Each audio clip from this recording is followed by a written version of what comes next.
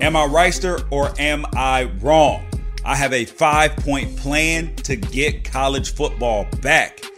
Cowboys owner Jerry Jones, he has his money blinders on.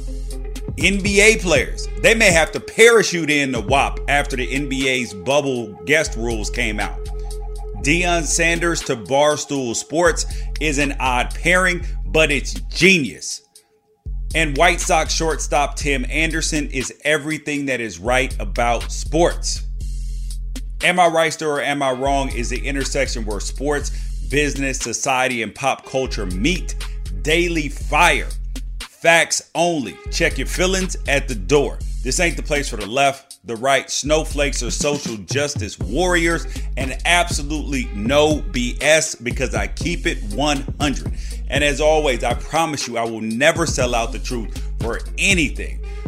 Make sure that you leave a 5-star rating wherever you listen to podcasts, and most importantly, share so we can grow together. If you want to get a hold of me, send me an email, gwpodcast@unafraidshow.com. Subscribe, tell a friend. And if you want to listen to me as well, you can find me on Fox Sports Radio on Sundays 2 to 5 p.m. Pacific and weekdays filling in. And we are still giving away those $50 Amazon gift cards. All you have to do is leave a rating and then tweet it out and tag me in it to be entered. Am I Reister or am I wrong? I'm probably Reister, but if not, leave a comment. So we're going to start out with my 5-point plan to get college football back. The first thing that college football, the NCAA, that they need to do is they need to stop protecting amateurism. That's number one. That means unencumbered name, image, and likeness is a must. And they need to stop pretending that this ain't big business for everybody. So stop protecting amateurism, because that's the idea that the scholarship is enough, or even the what all players should be getting. So number one, you have to stop protecting amateurism, which means leading to point number 2, that there needs to be a players association/union so the players have representation. Because that's truthfully why the other leagues are back. That's why the NBA is back, the NHL, MLS, everybody is back so far because they have representation. They can agree upon health and safety standards, the protocols, compensation, and have a plan if something goes wrong. And that leads to point number 3, that there needs to be a plan that is upfront about eligibility. What happens if the season is shortened? How are medical expenses going to be taken care of? What happens if they opt out? How often is testing going to be done? How are transfers going to be handled? And what happens if the season's canceled? So all of these things, the other leagues and their players associations did up front, and the players are in the dark and they're saying no more, no mas. We want to be a part of the conversation. That's why they're so angry about the we want to play thing. They're like, we want to play, but you're keeping us in the dark. That is the problem with the NCAA. They're trying to protect amateurism, which was point number 1. That leads me to point number 4, that they need to separate college football from the other sports, and that there needs to be a separate college football commissioner, because right now there is no true leader. The conferences, they all act like individual democracies, who they do have the presidents and the athletic directors who are leading the way in there, but it's a democracy. And then you have the NCAA kind of covering all of them, where they govern their championship sports, but they don't have any power to do a lot of things as far as the conferences go. So there needs to be somebody who is in charge of college football, because that's where the money is, and that is what funds pretty much every other sport on campus except for men's basketball and in some cases women's basketball. So you need somebody to preside over that. And then now to point number 5. The NCAA needs a playoff committee for medical experts, because there's too many cooks in the kitchen right now. You have the ACC, their specialists saying we see a path to play. The Pac-12, they are terrified by myocarditis and all of these other negative health outcomes that are besides death. You have different people saying different things in the Big Ten, in the SEC, Big 12. So there needs to be like a college football playoff committee, a committee to make good decisions about who should be in. Same thing when it comes to the medical experts as college football. That's how you get college football back. The 5-point plan. It is easy. Stop protecting amateurism. You need a players association / union. You need an upfront plan about all the contingencies. You need a separate college football commissioner. And you need a playoff committee for the medical experts. So that goes to the conferences. The Pac-12 and the Big Ten have already pushed back at least until the spring, if it even happens. So how does spring football work? Because the idea of kids playing 24 games in a calendar year, that doesn't really make a whole lot of sense. So I have two different options for a plan. Number one, you either play 8 games, either 6 or 8 games, and then you expand the playoffs to 16 teams because you're not going to have teams with a whole bunch of losses. So then you have that playoff committee who can then choose who are the quote unquote 16 best teams. And then you're going to be able to recoup some of that television money that you would have been able to get for the conferences. So that's going to give you a chance to recoup some of that money. 8 games plus expanded playoffs to 16 teams. There's another idea that the guy that I do the Pac-12 Apostles podcast with, Ralph Amsden, threw out. He said, how about just making it one long season? You play 4 or 6 games in the spring, and then you play the rest of them another 6 to 10 games in the fall, but it all counts as one season. So now you have teams that can play a very difficult schedule.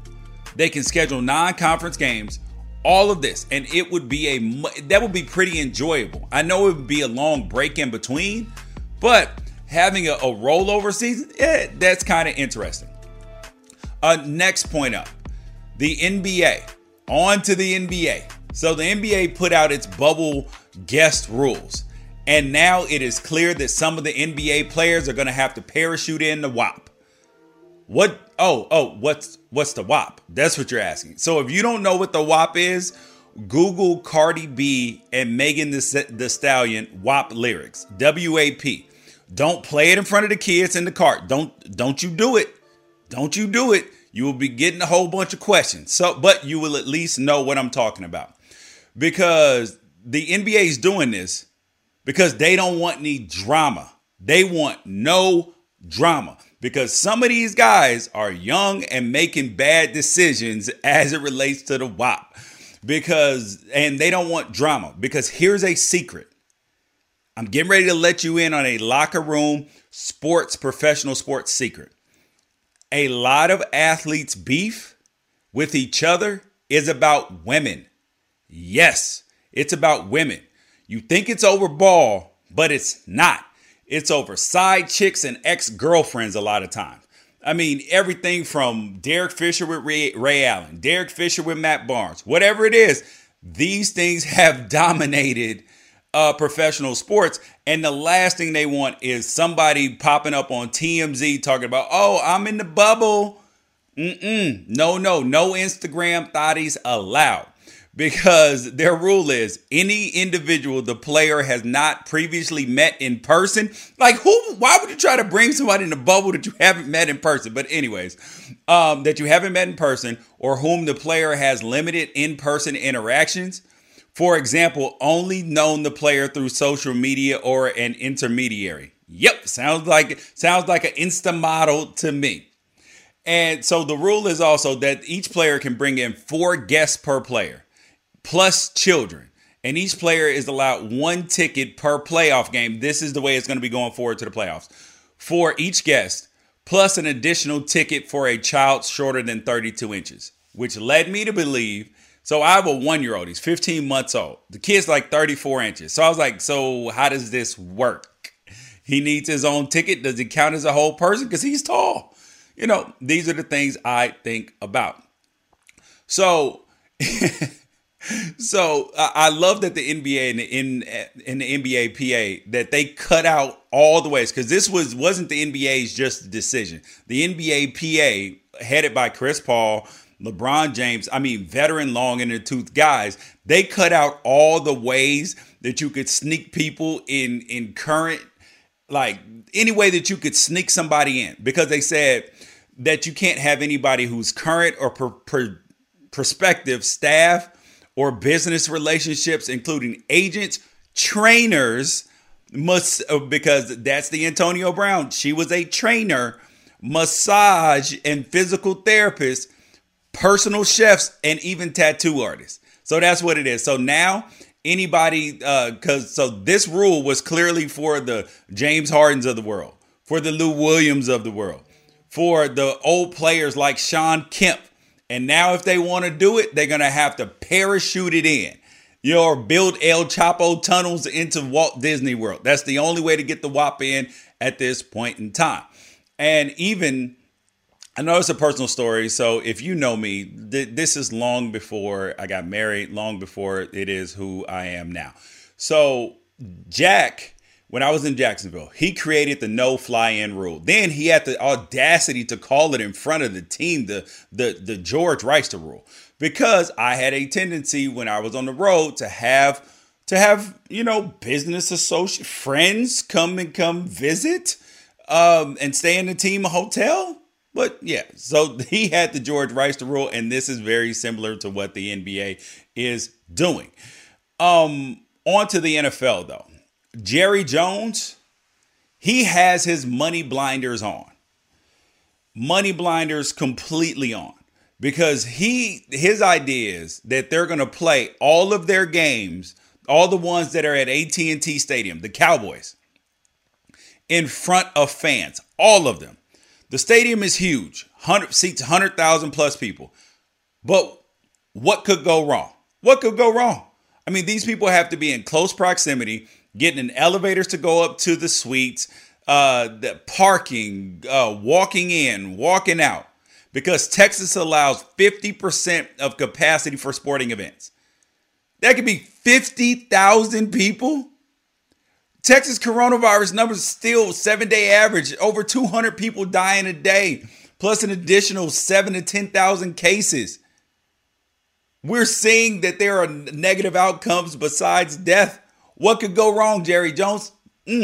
Because he won't be sitting in there near anybody. I guarantee Jerry Jones' old ass is wrapped up in bubble wrap right now. He ain't let nobody around him, but he wants his money.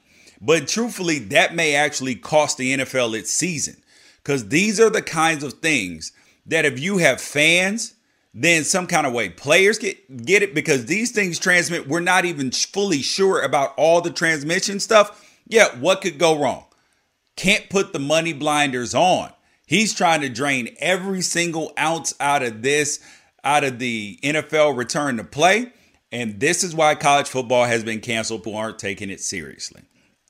Money blinders. Deion Primetime Sanders is joining Barstool Sports. Yes, it is an odd pairing. I understand that. First of all, because he's black. Not a whole lot of black people at Barstool Sports. Just saying. He's Christian. He's about his faith, inspiration. And Barstool, they're known for, being a little bit out there, rating teachers' hotness who get charged with having sex with students. The Roger Goodell, Red Nose, all of that. But what Barstool has figured out, and the new media model is that talent is greater than the organization. So you bring in great talent. That way you draw in people. And the idea that everything has to be on brand with the company, that's not it no more. That's not it. They're just trying to incubate niche communities around these personalities. Because you can have people say, hey, I'm here for Deion. I'm not here for the other stuff, but I'm here for Deion. But I'm still repping the Barstool brand. So that's more visits to the site, more downloads to the podcast, all of this. And they have a big time distribution network. Prime example, one of their biggest stars on Barstool is Big Cat. Big Cat. If he left, he would be fine. Like no matter where he lands. Same thing with JJ Redick. He's got his own podcast network now. You have Pat McAfee over there. Now he's got his own situation going. Peter King left Sports Illustrated over at NBC now because audiences are portable. And that's why the networks, they want to build their audience around the network. And now talent is doing very similar to what athletes are doing with their leagues, which is saying, hold up, I'm more than an athlete. I actually have a brand. And if I build my personal brand outside of the company's brand, then when I move, I can make money and generate income even without the company. And that's what people are learning. So you have more people like me work for themselves, still do things for big companies as well. But you realize that your audience and the Right or Wrong family is very, very portable. But here's the question. So Deion Sanders tweeted me, and I want to know what you guys think about this because I didn't understand what this dude was talking about. Please explain this to me if you think I'm right or am I wrong about this. So 4 days ago, he tweeted, all players opting out in all sports, please believe the game will go on without you. This is a business, and don't you ever forget that. There's no one that's bigger than the game itself. Only the ref, umps, and officials are that important that you can't play without them. Not you. Truth. Okay. My response was, this ain't it, Deion. You were one of the players who paved the ways for players to have power, monetize their brand, not conform or accept any old thing the team gives you. Now you're telling players to compromise their health with so much uncertainty or money. And I'm just like, that. And his response to me was, when did you hear me say that? You view what you read is based off your thoughts and assumptions. Read it slowly and truly think about what I'm saying. I was like, so I did it. Deion's an elder. I don't have any beef with him. I just didn't think that what he said I thought it was clear that he was saying that the game, you're not bigger than the game, which everybody understands, or at least the majority of people understand. But it sounded like he was saying that you should not be opting out because you're not bigger than the game. And that you should be signing up to go play. I mean, tell me, am I wrong? Because am I tripping? Because I don't think I'm tripping. So I said back to him like, yo, well, then explain it to me because that don't sound, because reading it slowly and truly thinking about it, that ain't help. I still came up with the same assumption. That moves on to the last thing. White Sox shortstop. I like that. White Sox shortstop Tim Anderson is everything that is right about baseball. And he's doing it right. And he's what's right in sports. This dude is HTT. Hard work, talent, and talk. Not necessarily bumping his gums, but he has that charisma. Today, he hit a home run versus the Detroit Tigers, and he was back at his antics. Ricky Henderson popping around the bases, all of that. And I love it because we love that in sports. And baseball's old, antiquated fan base, some of them hate that. They don't like the bat flips. They don't like the excitement. They're like, act like you've been there before. Well, I thought hitting a baseball for a home run was the hardest thing there is to do. Why should we care about the pitcher's feelings? He should have thrown a better pitch. And I hit it. Sorry, baseball purists. Nobody cares. Because look at what happened in the NBA. Actually, let's look at what happened in baseball first. Joe Kelly, Dodgers pitcher, versus the Astros. When he threw at guys, because he was upset about what happened to him when he was with the Red Sox when the Astros were cheating in 2017. So he threw at him. Not mad at him. But what did that do? That excited the fan base, got people to watch because people wanted to see what was going to happen. That's how you drum up intrigue in ball. Let players be who they are. Stop trying to suppress their individualism with these silly rules. And baseball would win so many fans. We've seen Patrick Beverly and Paul George go at Damian Lillard. That was fantastic. It was excellent. Man, baseball, if they had that, baseball might take back over. It might overtake the NBA as far as popularity in the United States. But it's not happening until they get some more fun. And some of your best players like Mike Trout actually have a little bit of personality. Could be one of the 10 best baseball players of all time. It's like watching paint dry. Am I Reister or am I wrong? I'm probably Reister, but if not, leave a comment. Peace out.